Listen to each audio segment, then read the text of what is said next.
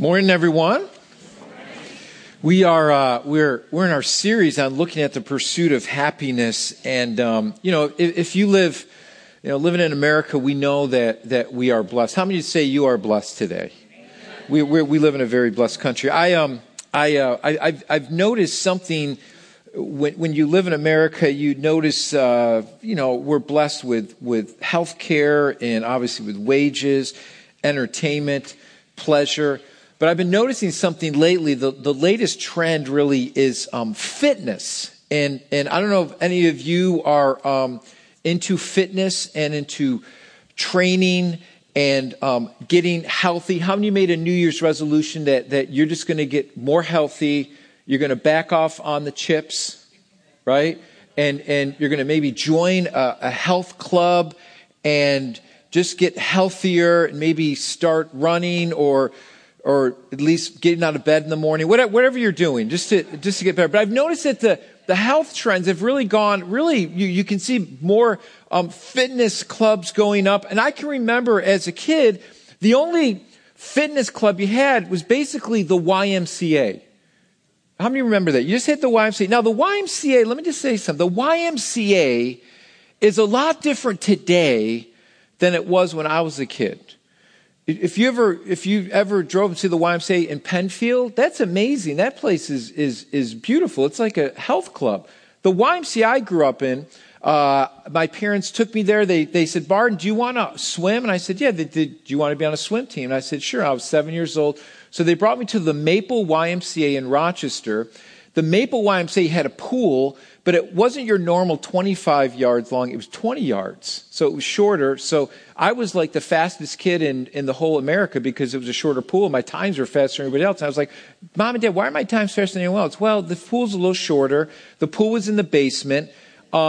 The YMCA was really old. And when you would go in there, it would smell like a gym. How many remember the days when a gym actually smelled like a gym?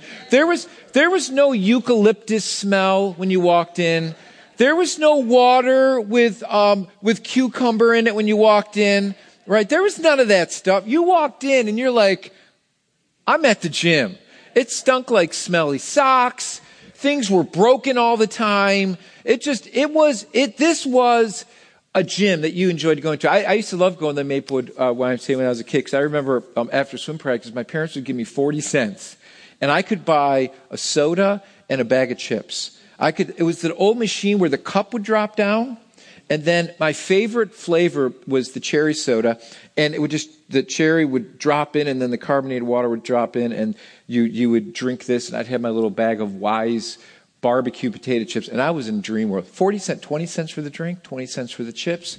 Now it's like $8 for a bag of chips. I don't know what happened. So I think I had this expectation that gyms are smelly, run down. That was my expectation. And what's interesting, I think in the world we live in, if we're not careful with our pursuit of happiness or understanding what true happiness is, let me tie this together here, is that I think our expectations are so high living in America that we automatically think that everything should go well in our lives.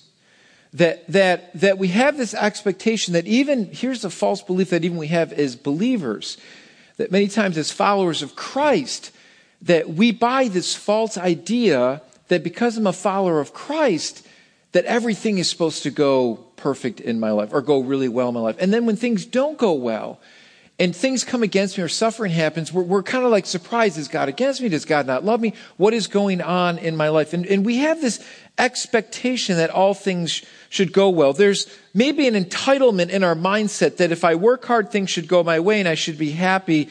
And here's what I'm afraid of. You see, when I was a kid, my expectation of a gym was just that. It should be messy. It should be stinky. Things should be broken. Not everything was going to be perfect. And so the purpose of the gym was a gym, not a spa. Now, I'm going to give you probably the best quote I'm ever going to give you all year. So get ready. If you want to write this down, write this down. You ready? Here's my best quote ever. This is mine. I made this up myself. Here's what I think. I think the problem with our happiness is we are expecting a spa life in a gym world. Isn't that good? At least I think it's good. There, you guys can clap. I don't know. You guys are patronizing me now. It may not be that good. But here's the thing. What do we do when things don't go our way? Are we grounded to something that's deeper? Do we find happiness in the things that don't even go our way? And I think what we've discovered with happiness is there has to be something greater than myself and just fulfilling my own personal needs. Now, can we find happiness in a gym world? And I believe the answer is a resounding yes. So what I want to do is I want to dig into this little section of scripture that Paul lays out for us in Romans 8. This is so good. And I believe the Apostle Paul puts into right perspective for us. How do we live in this gym world where it's messy and things are broken and maybe not everything's going to go our way? How do we live in this gym world and still find happiness? And I believe what Paul does for us in this section of Romans is shows us, listen, you've got to know who you are first. You have to know who you are in Christ. And when you know who you are in Christ and what he has for you, your whole perspective changes. It just changes. You're not going to look for this world to bring you that fulfillment or happiness. What you're going to do is you're going to look at this world and you're going to say, you know what? Not everything's going to work out my way. Not everything's going to go perfect. But you know what? I know who I am in Christ, and I know what he has for me, which allows me to get through these things in this world. So if you've got your Bibles, you can look up at the screens too. I'm going to look at Romans chapter 8. We're going to look at verses 14 through 18. And let's see how Paul encourages his listeners and us here today on how we can get a correct understanding and perspective as we face suffering, and how do we get through this world. He says in verse 14 starting, he says, "For all who are led by the Spirit of God are sons of God. For you did not receive the spirit of slavery to fall back into fear, but you've received the spirit of adoption as sons, by whom we cry, Abba, Father. The Spirit himself bears witness with our spirit that we are children of God, and if children, then heirs, heirs of God and fellow heirs with Christ, provided we suffer with him in order that we may also be glorified with him." And then Paul puts it all in perspective here in verse 18. He says, "For I consider that the sufferings of this present time are not worth comparing with the glory that is to be revealed in us." Can I get an amen? Some powerful verses here. So let's break this down.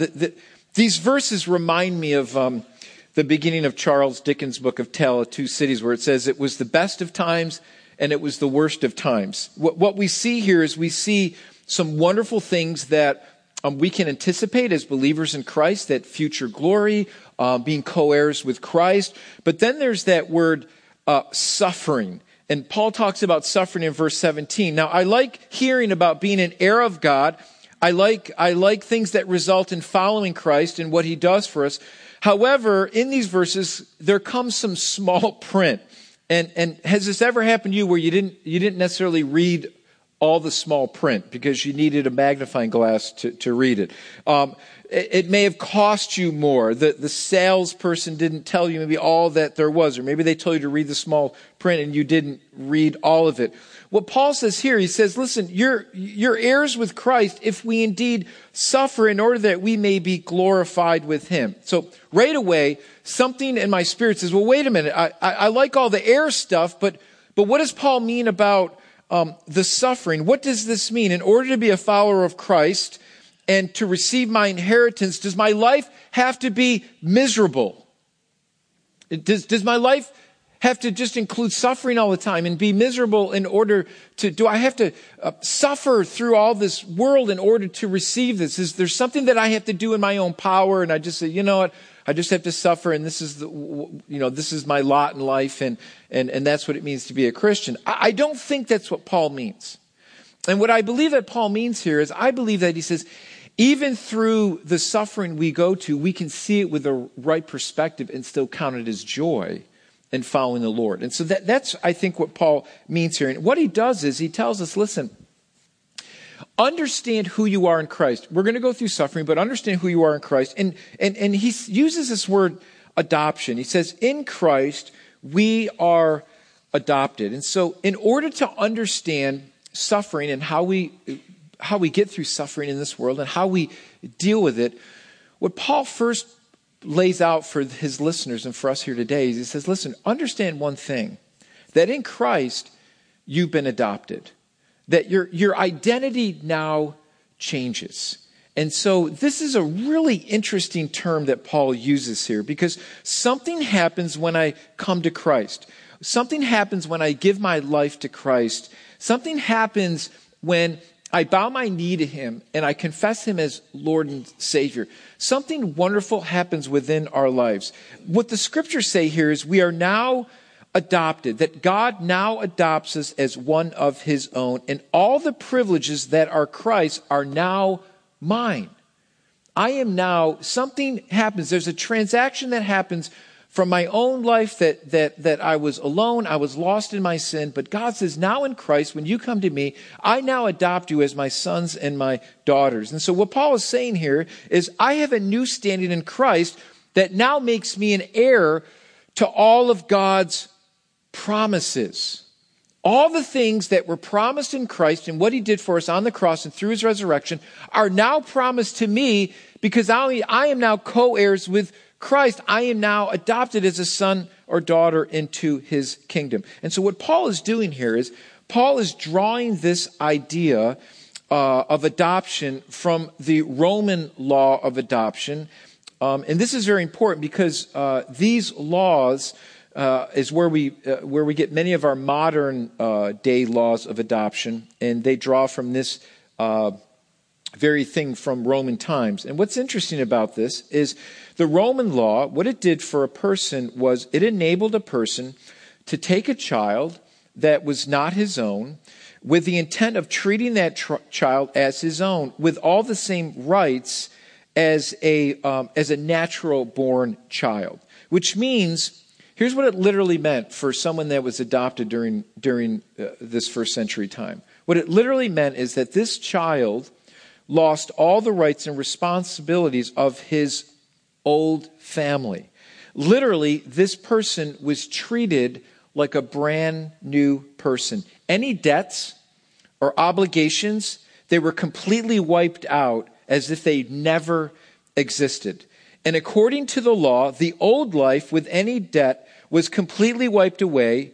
He was absolutely the son or daughter of that adopted family now. Now this person, by this law, had all the rights from the law, all the rights to receive the inheritance from this new family. He now, this child now becomes co-heirs with the naturally born sons. And so what Paul says here is, Paul explains to us that is exactly what happens to us when we become followers of Jesus Christ.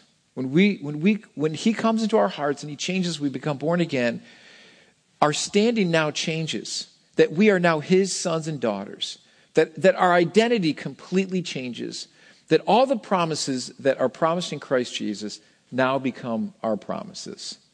They now come true in our life. And so what God is saying to us, listen, when Jesus promises us the gift of eternal life, we receive that. And when we die, Jesus, you actually live. And that we receive all the promises, all the eternal glory that were promised in Jesus Christ now become ours. Have you even thought for a moment what heaven is even going to be like?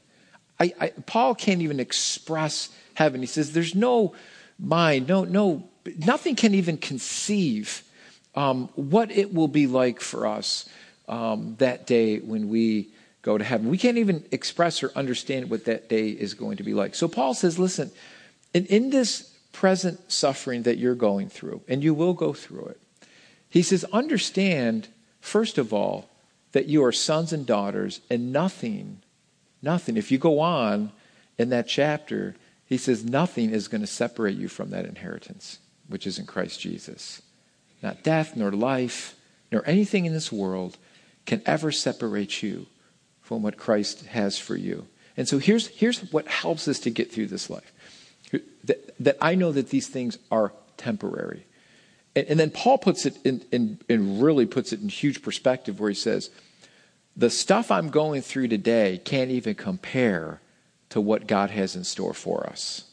So he goes, realize this, the reason why you can have this hope is because this hope is based in the fact that you are now adopted. That we are all adopted children. That all the promises are secure in Christ Jesus. And nothing that you go through now can ever compare to what God has in store for those who have put their hope in him. And so the way Paul can look at these present sufferings, he can say, these are nothing. And we can look at what Paul went. He'd been stoned to death. He wasn't well liked. He had to walk everywhere that he went. There were no YMCAs. I mean, Paul suffered for his faith in Christ, but yet he was so blessed because he knew that he was an adopted son of God through Christ Jesus and what he did for him. And all the rights and all the inheritance that was promised in Christ Jesus were now promised to him. And so that gave him a whole different perspective. We now become those co-heirs as naturally born sons. So Paul explains to us, this is exactly what happens to us. In Christ, we have this absolutely wonderful future. So what happens here is this adoption. What happens is, before this, we're part of old Adam's household where sin and guilt ruled us. And our inheritance was death because of sin. And the Bible says that the wages of sin is death, but the gift of God is eternal life through Christ Jesus our Lord. However, through Christ, God took us out of that family and adopted us into his family through what Christ has done for us. And we have been completely forgiven of our debts because Christ took care of that for us on the cross. So the debt that we incurred before knowing Christ because of our sin, which leads to death, which leads to an eternal hell apart from God, through Christ Jesus, we are now adopted into this new inheritance, which includes eternal life, which includes all the promises that God promised through Christ. So the question is, how do I know? How do I know for sure that I'm adopted? How do I know that I'm a child of God? How do I know? Do I know because I'm a member of a church? Do I know because I go to church? Do I know because I say that I'm a Christian? Or do I know because I read my Bible? Paul tells us, here's how you know that you are an adopted child of Christ. Here's how you know. And he explains it for us. He says this. He says, when I come to Christ, God now indwells me with his Spirit. So my spirit now agrees with his Spirit that I'm now a child of God. And it says the Holy Spirit within me now cries out, what? Abba, Father. There's something within me. God places his Spirit within me. And all of a sudden that Holy Spirit within me. And it says my spirit agrees with his spirit that my life has changed. There's something different about my life that I now want to follow Christ. I want to do what pleases him. Not that we never make mistakes, but all of a sudden that spirit's within me. And that spirit disagrees with bad choices and things that go against the will of God. And now there's a conflict within my spirit now when I do things that are disobedient to the Lord. And it's the Holy Spirit convicting power within us to make sure that we're following God and we're obeying him and knowing all of God's blessings. And so this Holy Spirit, Paul says, cries out, Abba, Father. Now, let's explain what this word means. The word Abba is not some 70s disco group, right, from the 70s, okay? The word Abba is an Aramaic word for father. And Jesus uses this same term. Jesus spoke Aramaic, and he uses the same term in Mark 14:36. And so what happens is when the Spirit's within us, we now cry out, Abba, Father. There's this change of relationship. One that was alienated because of our sin now changes where I cry out, God, you're my Father. And what that word means, it's a very intimate word. Paul is saying here that there's a change in relationship where we call out my Father, not just Father, right? How many of you, I mean, my kids don't call me Father, they call me Dad, and my 18-year-old still calls me Daddy. You know, I mean, it's okay. I like that. There's more of an intimate thing. There's Father, may I approach you now? Right? I don't make them, they just can't, hey, Dad, can I ask you a question? There's not this formal relationship. We've lived with each other a lot of times, or for a long time, and there's this more intimate relationship that I'm their father. There's this change of relationship where you literally cry out, my Father. It's close, it's personal. It's a confidence that God is my Father and I'm his child. In fact, this word takes on this kind of a meaning. When you say Abba, what you're saying is my dad is bigger than your dad. It's that confidence saying that my dad can beat up your dad. No, because mine can. It's my God. You can take care of anything I want, right? It's that confidence that he's going to take care of everything. Do you notice the change in relationship? When the Spirit comes in me, when I come to Christ, God fills me with his Spirit, and now all of a sudden that relationship changes from the old man that was subject to death because of my sin, and that was my inheritance, is now broken, and God now adopts me as his child. I am a child of God now. And now my spirit agrees with the Spirit that has now been given me, the Holy Spirit, that it now cries out, my Father, you are my God.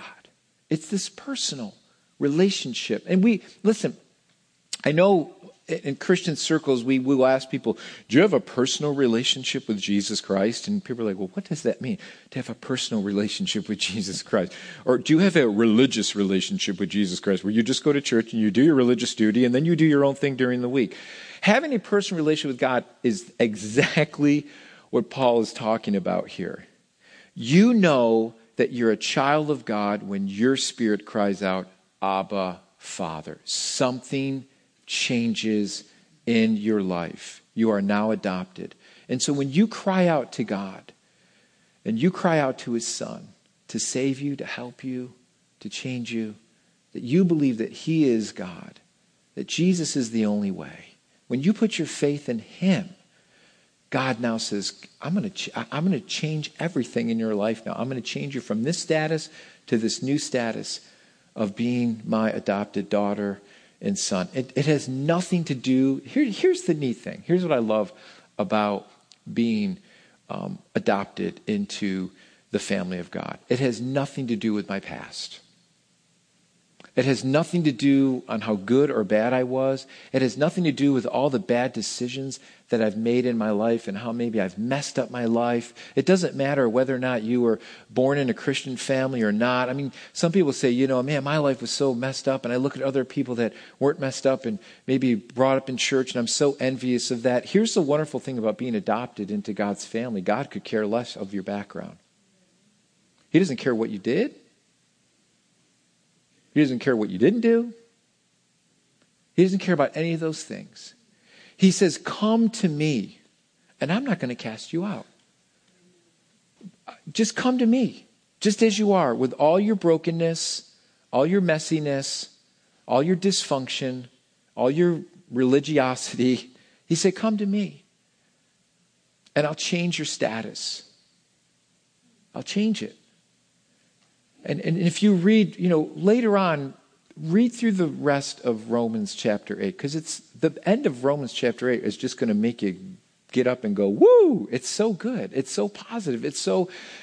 Paul is saying that there's nothing now that can separate us from the love of God, which is in Christ Jesus.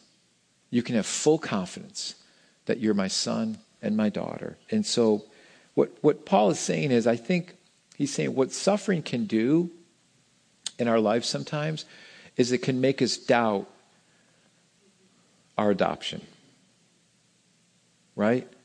It can make us, when you go through a difficult time, it makes you doubt, God, do you really love me? God, do you really care about me? And Paul's saying, yes, he does. He goes, you are going to suffer. You are going to go through difficult times, but that is not going to change your status of being my son or my daughter. In fact, what it's going to do is it's going to even draw you closer to me. It's going to cause you to come to me, and I'm going to walk with you through it, and I'm going to be with you, and I'm not going to leave you nor forsake you. That's the promise of God, isn't it? And so that's our hope. So no matter what we may go through or what we face in this world, we know that ultimately I'm an heir of God through Christ Jesus. That all these things that were promised to Christ are now promised to me. Now I love, especially when my kids were younger, when I would walk in after a long day or whatever, and I'd walk in the door, and they would always say, "Daddy," and they would run and they would just hug you and jump in your lap, and it was, now it's like I walk in and it's like 8 hours later. "Oh, Dad, you're home? I didn't know. When did you come in?" Yeah, I've been here for like 8 hours, right? And so now when I walk in the door, the only one that really greets me is Mopsy. That's it. Just my dog, Mopsy. Can I get an amen? I mean, Mopsy is faithful. She's the only one that loves me, that cares about me. No, I'm just kidding. Okay. So let's wrap this up. Let's look at what Paul says here in verse 17, and let's kind of put some perspective in this. He says, "If you are now children, then you are heirs," and that's an amen. And then he goes on to say, "If you suffer with him in order that you may be glorified with him." And here's where the catch is. Paul says that he says, I don't want you to look at your suffering and the things that you go through in a bad sense. What helps us to face the pain of this world and the trials that we face and the struggles that we may go through. Paul's saying, listen, now that you understand that you are adopted sons and daughters, I want you to face what you're going through with a different perspective. What I want you to see is that the future makes the present pains. The future, knowing the future, know that I'm adopted, knowing what I have, it says, makes the present pains insignificant in comparison to what we will receive. And so verse 18 says, this is how Paul dealt with the pain. He says, what I'm dealing with now is insignificant in comparison with my future. Why? Because I am a son. I'm a son. Abba, Father. My dad's bigger than your dad. My dad's looking out for me. I know he's with me. I know he's not going to leave me or forsake me because I am a son. He will not abandon me. So how does God, here's the question. Here's $1 million question. How does God use suffering in our lives now? Right? How does God use that? How does God use the suffering in our lives now? Let me quote to you from Pastor John Piper. I just thought this was a brilliant quote. I love this. He said, if there were no afflictions and difficulties and troubles and pain, our fallen hearts would fall ever more deeply in love with the comforts and securities and the pleasures of this world, instead of falling more deeply in love with our inheritance beyond this world, namely God Himself. Suffering is appointed for us in this life as a great mercy to keep us from loving this world more than we should and to make us rely on God who raises the dead. Which the Word of God tells us that through many tribulations we must enter the kingdom of God. Now, we all know that how difficult life can be. However, let's keep this in perspective. Suffering keeps what is most important before us, our inheritance in Christ. So the way we need to maybe picture this life is, let's picture it as a journey on our way to receive a spectacular inheritance. It will protect us from idolatry and actually make our burdens lighter and quiet all of our murmurings. Amen? Many of you know who John Newton is, and John Newton wrote the hymn Amazing Grace, and he shared this wonderful illustration about our inheritance. He said this. He puts it this way. He says, suppose a man was going to New York to take possession of a large estate, a free inheritance that was given to him that's going to completely change his life. And on his way to New York, his carriage broke. Now, for some of you that don't know, it was horse and carriage way back in the day. So that's when it says carriage. His carriage broke down a mile before he got to the city, which obliged him to walk the rest of the way. So he had to walk the rest of the way to inherit this huge inheritance that will change his life. What a fool we should think of him if we saw him wringing his hand and blubbering out all the remaining miles, my carriage is broken, my carriage is broken.